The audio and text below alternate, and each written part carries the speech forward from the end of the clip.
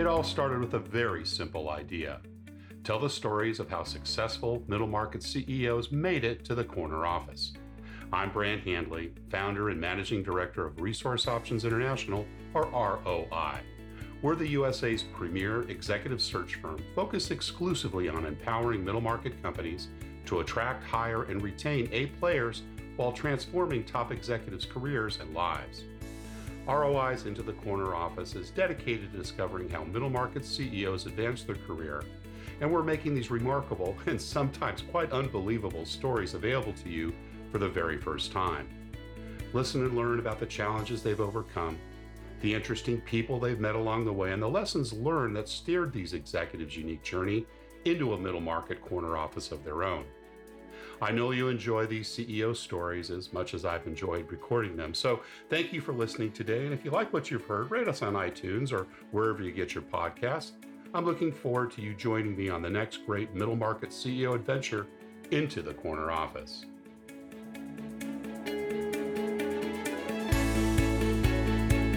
Today, my guest is Tom Carlson, CEO and Executive Director of ECatalyst. Tom has been a serial entrepreneur for more than 20 years, and he co-founded or founded 6 businesses in both the U.S. and overseas in fields as diverse as construction, graphic design, and water bottling. He has an extensive cross-cultural background, which includes living 10 years in the Middle East, traveling with significant cultural exposure in over 50 countries, and operating at different times in 4 other languages. He is fluent in Arabic. Before starting ECatalyst, Tom trained on the MIT method of entrepreneurship, set up for-profit ecosystems with Life, the Leadership Institute for Entrepreneurs. He has a BA from Cornell University in mathematics, psychology, and religion, and graduated summa cum laude with a Master of Divinity from Gordon-Conwell Theological Seminary. He lives in Colorado Springs with his wife Stephanie and his 2 amazing red-headed kids. Tom Carlson, welcome into the corner office. Thanks so much, Brant. Appreciate being here. Great to have you today. We met in Palm Beach. Gosh, it's been almost a month ago, I guess, 2-3 weeks on our regular Wednesday morning Palm Beach men's group. And I was just absolutely enthralled with what you're doing at ECatalyst. And we'll get to that sooner or later, dear listeners. But we always like to start, Tom, with understanding a little bit about our guest background and, hearing a little bit about the early life. So tell us a little bit about where you grew up and what that early family life was like. Sure. Yeah. No, I grew up in Athens, Georgia, actually. So this was lifelong UGA fan. I was a UGA fan long before they became big. Years. Yeah, exactly. So in fact, I was telling my son that I was his age the last time UGA won their national championship back in the Herschel Walker days. Nice. So it's kind of fun to see that cycle come back around. But I grew up. So I grew up in Georgia. I grew up in a church-going family, not necessarily believers, but we went to an Episcopal church every Sunday. It was a fairly moderate Episcopal church, and I actually came to the Lord through a 8th grade Sunday school teacher. Yeah, awesome. This was a guy that was a charismatic believer that was hanging out in the Episcopal church just to see if he could save a few on the way. And good for him. Looking for fertile soil. Exactly. So as I remember it, and I'm not sure that I remember this exactly right, but as I remembered in my 8th grade brain, there was a substitute. The 8th grade Sunday school teacher had to quit at the last minute, and this was the only guy that was available. So they said, "Oh, okay, all right, we'll let him do it," and it changed my life. So nice, that's awesome. What does mom and dad do? What were their backgrounds? So my father is a mathematics professor, and quite a good one, though. Was he at UGA? Is that why you were there? He was at UGA. He was teaching at UGA, but he retired from teaching so he could just do research, which means that he travels all over the world, sits in rooms, and thinks with people. Nice. But he's one of these guys that there's 12 or 13 people in the world who know what he's talking about most of the time. Cool. So, but nobody else does because it's math and nobody understands, Einstein, at least you could say, well, he figured out that light bends around the sun and everybody can go, oh yeah, light bends around the sun. Nobody can figure out what math does. It doesn't apply to anything. It's just math, so. And my mom was professional Yeah. homemaker, but she did a lot of stuff with our school. She did a talent and gifted program, kids program for a while. And so Brothers and sisters? I have one sister, one younger Sister. sister. She's a Yeah. year and a half younger. What kind of lessons do you remember from mom and dad growing up, or maybe even grandparents?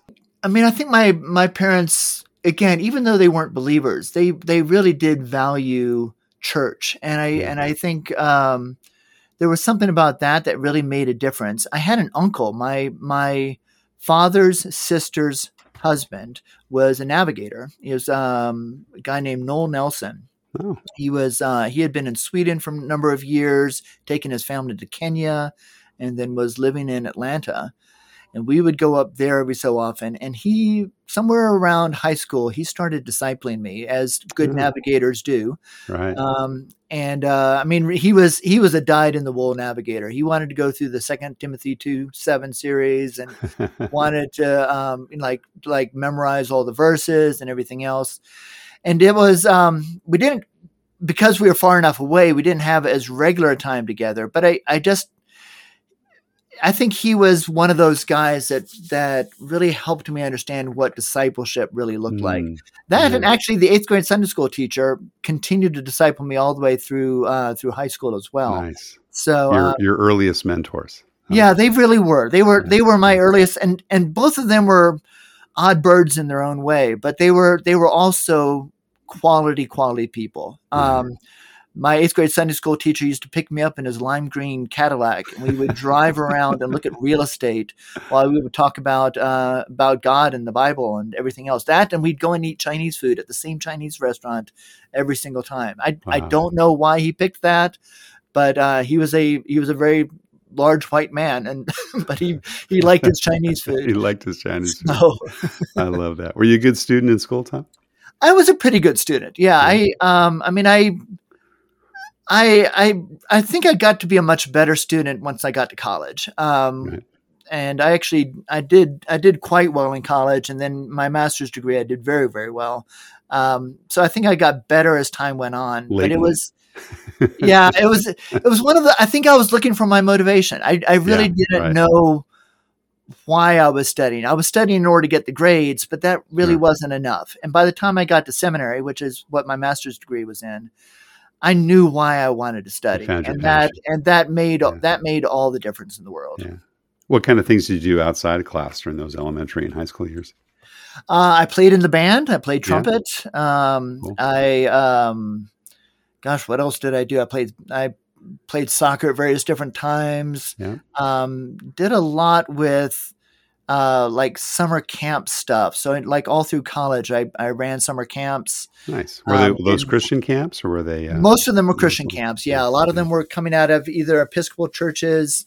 It's interesting. This was before the Anglican Episcopal split, but there was still a lot, especially in the youth programs. There was a lot of really good evangelical stuff happening in the Episcopal Church. Right. And then I think when the Anglican sort of church split out of the Episcopal Church, I think the Episcopal Church has kind of gone downhill a lot since then. Right. But it was still, there was a lot. My youth group in high school was an Episcopal youth group, but we called it PPP. It was the Polyphilo Progeny. It was Greek for many loving children. And, but it was just a solid group of kids. And there was a thing called Happening, which is, I don't know if your listeners may know about Cursillo, but Happening is basically the high school version of Cursillo. It's a sort of a renewal weekend. And when I went on that's where I really found Christian community for the first time. Like a bunch of other high school students who were on fire for Jesus, who really wanted to understand what following God looked like. And just we're excited to be followers of Christ. And that was a powerful time in my life as well. Very influential. So, yeah. You obviously are a multiple time serial entrepreneur. What kind of entrepreneurial things were you doing when you were a kid? When I was a kid, I mowed lawns a bit. my friends and I, we hustled a few different jobs in a couple of different places. I think when I got to college, I think was really the first job that I found that I really truly enjoyed. And that was, I was working in the outdoor club. Nice. And so basically I was leading rock climbing trips and caving trips and all sorts of other things like every weekend. It was the first time that I'd gotten all my work study hours in without, even overdid it some. But I don't know that I really found my entrepreneurial groove until a little bit later on in life. I think so I you was found really, your passion. I really, my passion at the time had been more on ministry, and I really wanted to work with. I felt a calling to the poor early on. I felt like, and I didn't even know what that meant at the beginning. Right. I had no idea what that really looked like. It wasn't really until I got out of my master's program. I did about 5 years of social work. I was working with doing a therapeutic camping program, working with troubled teens down south of Raleigh in North Carolina. We were building our own shelters and living in them year round. It was some of the best leadership training I had ever done. It wasn't entrepreneurial, but it was leadership in a very significant way, and a really challenging kind of leadership because it was challenging kids. I mean, we take 30-day canoe trips and this kind of thing with these kids that would just be screaming their heads off at night sometimes, but I learned to love them, and there was a part of that I think it really changed not only the way that I led, I think it changed the way that I knew how to love somebody, because I could look at a kid and say, Johnny, I am so angry at you right now because you're doing things that is ruining our relationship. And I want a good relationship with you. So I am angry, and to be able to say that to him in a way that says, I'm angry because I love you, and that's, there's a power in that I think was really exciting to understand and to really be able to incorporate in leadership. And formative for your later work, which we'll get to in a minute. It really was, yeah. You went to Cornell, no slacker of a university, so you must have gotten some good grades in high school. I did, like I said, I did reasonably well, so yeah. Why did you choose Cornell? At the time, I think it was, it seemed like a good school. I really, again, I don't think I really knew what I wanted to do back at that time. I knew I wanted to do some kind of ministry. I was studying math for no particular reason. I think other than that's what Dad did. That's what Dad did, and I was really good at it. I mean, I could actually do it without a lot of effort. Right. But by the time I hit my senior year, I realized that's not enough of a reason to just go into math. I realized that I really wanted to be with people, and a lot of the math majors in Cornell were not, they were not people. Right. So I put them in a room and slip formulas underneath their door. Yes, they would rather do math and bathe most of the time. So, so you obviously, it was a few years before you went to seminary. What was that first job you took out of Cornell, and why? Oh, this was that therapeutic camping program I was telling you about. So this was, again, south of Raleigh, North Carolina. It was a Southern Baptist program, so good Christian program, but it was intense. It was an intense program. We were on 5 days a week, 24 hours a day for and then we'd have a sort of an time off cabin, but then we'd go on 30-day canoe trips where we wouldn't get any time off.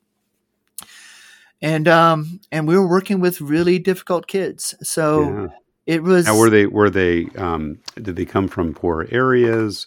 Were they actually Christian kids themselves? What was their background? There was a mix. We got some from DSS. We got some of them from like a church that would say, "Hey, this kid really needs some help," or something like that. So there was quite a mixture of sources that we got these kids from, but they would all get into the system, and basically we take them off of whatever medication they were on, unless there was something that was unless it was an actual medical condition, but any of the psychotropic stuff, we would take them off of all of that. And then everything was group work. So it was all about 2 counselors, 10 kids. And then we would build a tent together, cut down pine poles. And then if there was a problem, we would huddle up and say, hey, Johnny, what's going on? He'd say, well, Paul's doing this. And, and we'd have to work it out. Say, guys, what do you guys feel about Johnny and Paul having this problem? And, we don't like it. And it just, that kind of, we're going to function as a group. Or we're not going to function at all. How many kids were in the group and how many leaders were there? So two leaders, 10 kids. 10 kids. And it was so when my leader went off, my co-counselor went off, I was on by myself and vice versa. And so we would have up to 10 kids by ourselves. But because it was 5 to 1 would be a challenge enough. 10 to 1. Well, I mean, if it wasn't for the program worked in such a way that it really was done as a group. So we would get something started, and if there was a problem, we'd pull everybody back together. And if we couldn't solve the problem there, then we'd go out into the woods a little bit and talk about it there. And if we still couldn't do it, we'd go out into the woods a little bit farther and sit down. And we were going to sit there through lunch and dinner if we needed to, and whatever it takes, whatever it takes until we solve the problem. And at some point or another, the group would get motivated to say, "Okay, we need to solve this problem. We're not getting out of here until this is solved." Exactly. So it really was an effective program, and it was amazing the changes that we saw in the kids. The kids really did grow a lot, and the leaders grew a lot. I mean, I still look back at that time and think, man, I can't imagine a better kind of leadership training school than that was in a lot of ways. What were some of the leadership lessons you took away from that experience, Tom? Well, I think I told you before that, the capacity to be angry or frustrated at something and still love the person in the middle of it. I think that's a huge thing. I think as leaders, I see too many leaders in the U.S. right now on both sides who delve into not just anger, but almost hatred of the other side. And I don't think it's helpful, and I don't think it's Christian. It's not biblical. It's not biblical, That's for right? Sure. I mean, there's a way to be angry at another person's positioning or ideas without hating the person. And I think we've got to find a way to do that in American politics. Well, and not just there, but globally too, right? Absolutely. You've got some experience with that. Yeah. So you went on to seminary. It looks like a couple of years, 4 or 5 years, I guess, after you graduated. Yep. You chose Gordon-Conwell Theological Seminary. What was your thinking behind that? That was a God thing. I looked at Gordon-Conwell, I looked at Fuller, I looked at Trinity Evangelical out in Chicago, and really narrowed it down to Gordon-Conwell and Trinity. And then was leaning towards Trinity, but I kept trying to find people that I could talk to who had been to Trinity. And every person I went to, Ravi Zacharias had been to Trinity, and so I called Ravi Zacharias' office and said, "Hey, could I talk to Mr. Zacharias about Trinity?" And the guy's like, "Well, he's not here, but I went to Gordon-Conwell." And this happened like over and over, where like every time I tried to talk to somebody about Trinity, I wound up talking to somebody from Gordon-Conwell. I finally went to Gordon-Conwell and was just smitten. And I felt like, I never actually visited Trinity. Right. So it was just, it was a God thing for sure. Did you look at Fuller as well? I did look at Fuller. My sister went to Fuller actually. Right. I think I can't remember exactly why I ruled that out, but I remember ruling Fuller out fairly God early wasn't on. pointing in that direction. It just wasn't pointing in the right, and it wasn't about Fuller as a school. It was more the context and everything else. So. The confirmation. And then what did you do? You went right into campus ministry after that, correct? I went into campus ministry for, just about a year. I was, I had a guy that kind of recruited me into the Navigators because I wanted to go overseas. I wanted to go to the Middle East. And his recruitment message was, well, why don't we were losing a leader at BU. BU had just gotten started in the NAB ministry. We need somebody to sort of take over and just sort of babysit it for a little while. Mm-hmm. You want to get into Navigators. Why don't you spend a year babysitting the Navigator ministry at BU, and then you can go overseas? Yeah. And we said, okay. So that's what I did. We met a few weeks ago. You said you had an early attraction to the Middle East, and you studied and learned Arabic. What kind of generated that? What brought that about? Well, I wanted to go to I felt a commitment through seminary to the lost, to places that are truly unreached. And when I feel like calling people lost to some extent, I know I tend to look at it from the way that people would hear that. And I feel like that can be a little condescending, but I do think that there's a place where there's something about the gospel, as you and I know, that is so transformative. And I want people to have the option of considering it, and so I feel like I can even go to my Muslim friends and say, look, I know you don't get this, and I know that there's history here, but I really just want you to consider this. This is something that's worth thinking about, and it's meant something to me. So, I felt like I actually did a 7-month trip around. Basically, it was a full lap around the world. Started in the Middle East. I assumed I was going to be in Southeast Asia someplace. And again, this was just kind of random. Oh, it looked kind of interesting. Went to India for about 4 months, lived in Varanasi, which is sort of the Mecca of Hinduism in a lot of ways, that I thought was just fascinating stuff. Really fell in love with the culture there in some ways. And then went to Southeast Asia, and I realized, as much as Thailand is a beautiful place, Southeast Asia, Vietnam, gorgeous areas.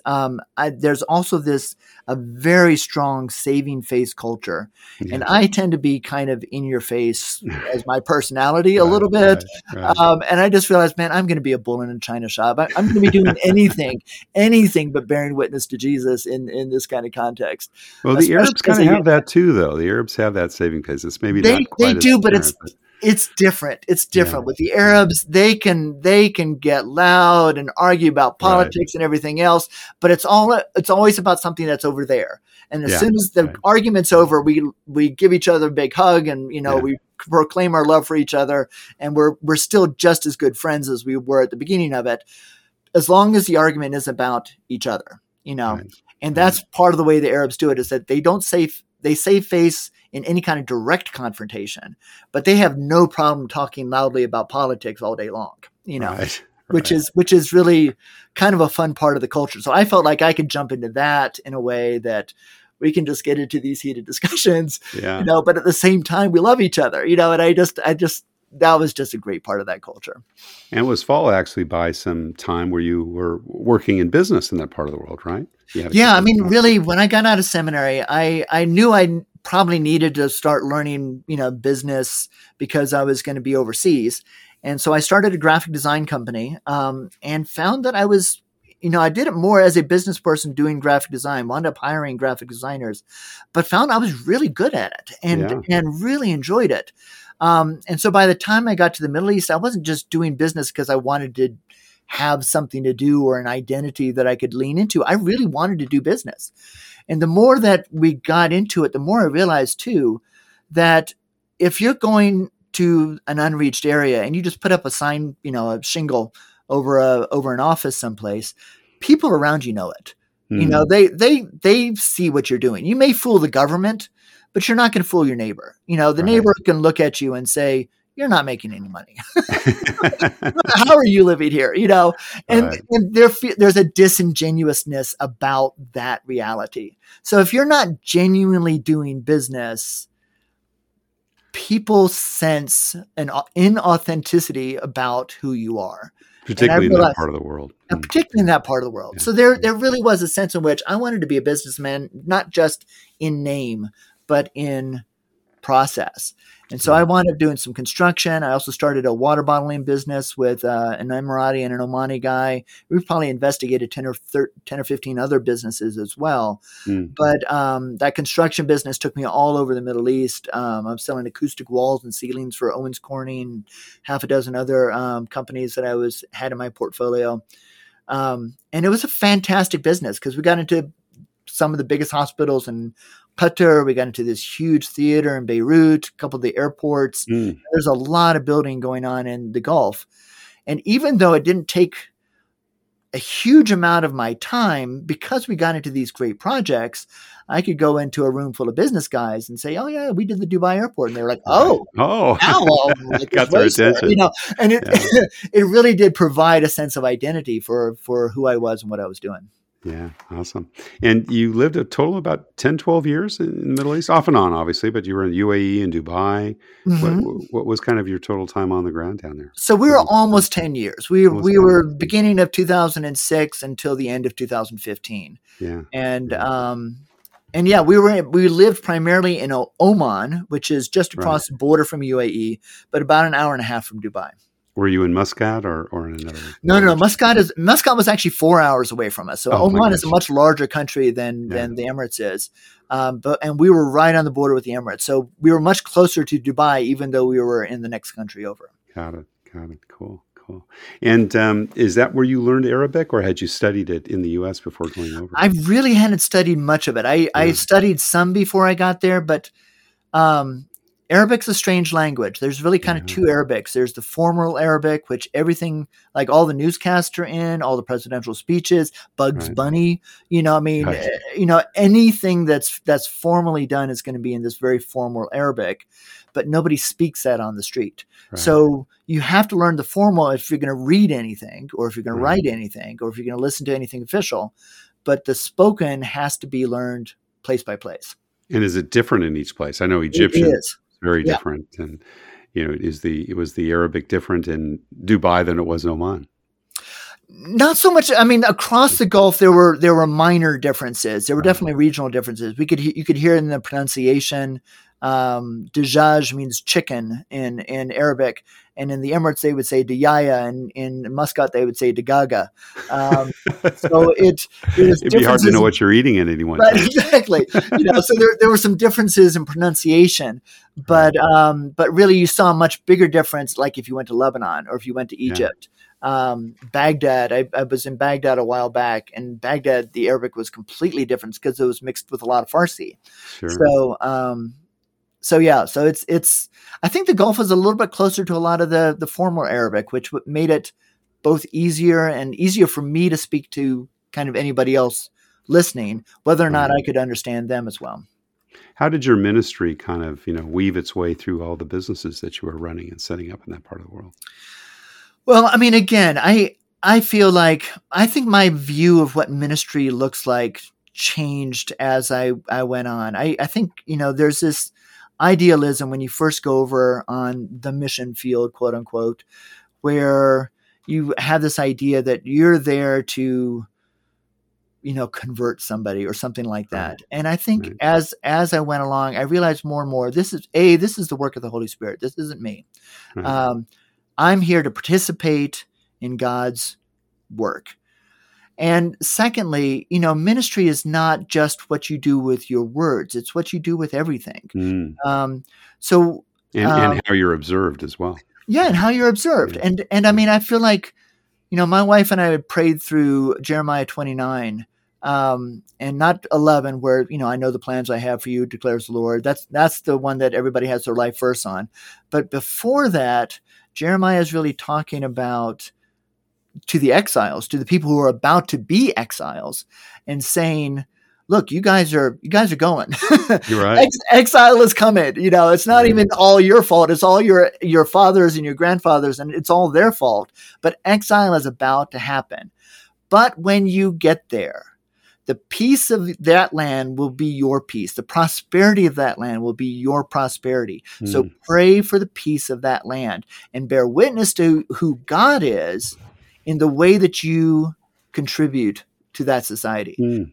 And I felt like that's, even says, give your daughters away in marriage and take daughters for your sons. That this is a life-wide thing, and it's life on life. And whether our calling is to love people, whether or not they ever receive the message of the gospel. That's right. We've got to love them first. If they receive it, it's even a greater love because I'm giving them something which is so valuable to me and of such transformative power towards me. But even if they don't, our calling is no less than to love. So I just felt like, that's the way that I want to think about ministry, is loving people in a way that really makes them glad that I'm there. It's awesome. So we mentioned in the introduction, you're CEO and executive director of ECatalyst. That's how kind of you and I got introduced. You're telling us about That's that. right. Want to hear about that, but tell us what kind of led you to ECatalyst, because it's a very, very unique nonprofit / for-profit, if I can say that, That's organization. True. Yep. Yeah, no, I mean, this goes all the way back to my time. I think I told this story at the Florida men's group, but it goes all the way back to my time where I just felt like I wanted to work with the poor. And it was kind of insane that I wound up in the Gulf, which is there's some of the wealthiest people in the world there, Right, and there were several times I'd be sitting in this room full of, young professionals, and I'd be looking around and thinking, these guys have more money than I'm ever going to see. What are you doing with me here, God? I mean, I thought I was supposed to be going to the poor, and we could talk about spiritually poor or something else, but it just didn't feel like it was the same thing. Right. But going back, my junior year, I went to Haiti, and this was a kind of a desire. This is me wanting to go out and serve the poor somehow or another, and I was going to find them, doggone it, and I was going to serve them somehow. And so I wrote a letter to a person in my church, who wrote a letter to a pastor, who wrote a letter to another pastor, and then it came back up the chain, and then and they said basically, yeah, show up with the sign. So I flew down there and showed up with the sign, which turns out I didn't need it because I was the only white guy in the plane. Right. And then I got driven 4 hours up into the mountains in Haiti, where I then had to figure out what I was doing there because I had no idea as a young 20-something guy. But I taught English, I taught music. I wound up learning Creole. Creole is an extremely easy language as opposed to Arabic, which is a much more very, very difficult language. I actually preached in Creole by the time I was done. Wow. But my English teaching was horrible. I really did a very, very bad job. But my biggest inspiring story was this, was something I just never imagined. I was sitting around after an English class with a couple of teenage guys. So these guys were like 3 or 4 years younger than I was. And I was supposedly ministering to them. And we're talking about, well, what do you want to be, when you grow up, as it were? And I said, I want to work with Moon Kipav, people who are poor. And I still remember that phrase. And they said, great. What are you going to do? And I realized that nobody's ever asked me that question before. Yeah, and here I am trying to teach English, and I'm really bad at it. So that's probably not what I need to do. So what do I do? And this began something of a 30-year journey of trying to figure out, well, what do I do? What am I really offering people? Because these guys, I think I had bought into this fantasy, the videos where you see a white guy show up at a African village and all the Africans are very, very, very happy. And it just seems like everything has just gotten better because the white guy showed up. And that was my fantasy. I thought, I just need to show up and things are just going to get better because I'm an American and I'm white or whatever. And I realized these guys sitting in front of me, they didn't want my fantasy. They didn't want to be a part of a fantasy of mine. They wanted things to be different. And it wasn't just that they wanted stuff, though they would be happy to take stuff. If I could give them food and they'd be less hungry in their poverty, or I could get them a new roof for their hut, which means that they would be drier in their poverty. But their situation wasn't changing. Yeah. And what these guys wanted more than anything else was that the situation could be different. Yeah. Because the problem with poverty is not just that you're poor. It's not just that you lack stuff. It's that there's no hope. It's not just, poor is the lack of stuff. Poverty is the lack of hope. It's this fact that I live on a dirt floor hut. My kids are going to live on a dirt floor hut. My grandkids are going to live on a dirt floor hut. Nothing is ever going to change because we have no way out. Right. That's what poverty really does. And so I realized, man, if I'm going to do something like these guys are asking me to do, I want to do something that's going to change things. I want to provide something that, not in some kind of colonialist or condescending way, but in a sense of, is there something that I can do that would really help them transform their own lives? Right. And I think that's where ECatalyst really came out, was after having done all this business and realizing that I'm actually really good at business, that transformation, business, entrepreneurship changes people because it gives them a sense of identity. It gives them a sense of who they are as people. It gives them a sense of dignity and purpose, rather than giving them a handout where they feel like, oh, good, the white guy gave me something again. Now I can live a little bit longer. I'll come back when they come back. Yeah. Nobody likes to be dependent. Yeah. Nobody wants to wait for somebody else to come along to make life better. People want to make their own lives better. And these guys wanted that. I think most people want that. So I feel like this is what entrepreneurship does. And so ECatalyst, to some extent, what we're talking about is entrepreneurial ecosystems. And what that means is not just starting some businesses, especially as a expat worker coming in and starting a business of yours that you can then hire some people, helping them start their businesses, but not just helping them start one business or two businesses or three businesses, but trying to create an environment where business creation becomes possible for everybody. Because then you can create viral business growth and you can start seeing real transformation. That's what the entrepreneurial ecosystem does. It's like the petri dish in biology class in 8th grade, when it's not just planting one piece of fungi here, there, elsewhere. It's about letting the environment just create spontaneous bubbling growth. If you can do that with entrepreneurship, create jobs, create wealth, create ownership, now you're starting to really change poverty for good. Great story. I mean, I love that whole thing. And as you know, when we met, I was just enraptured by it, because so often, when you hear the nonprofit pitch, it's okay, we need to give. And then you always wonder, gosh, what happens and what the changes are. Right. So you went to Ethiopia and pick up the story from there. What led you to that location, and, kind of kicking things off, and bring us up to speed on, what the current challenges are with the organization? Sure. Well, I mean, we didn't start in Ethiopia, actually. We've only been around for about 3 years, but we started actually in India. We did some online stuff in India, got a chance to try out some of the programming, realized we really need to do this in person, and COVID didn't let us do that, unfortunately, there. But then we did get some stuff going on in Rwanda, inside the Episcopal Church, or not the Episcopal Church, the Anglican Church that's there. Believe it, great body of people. Don't necessarily get for-profit enterprise.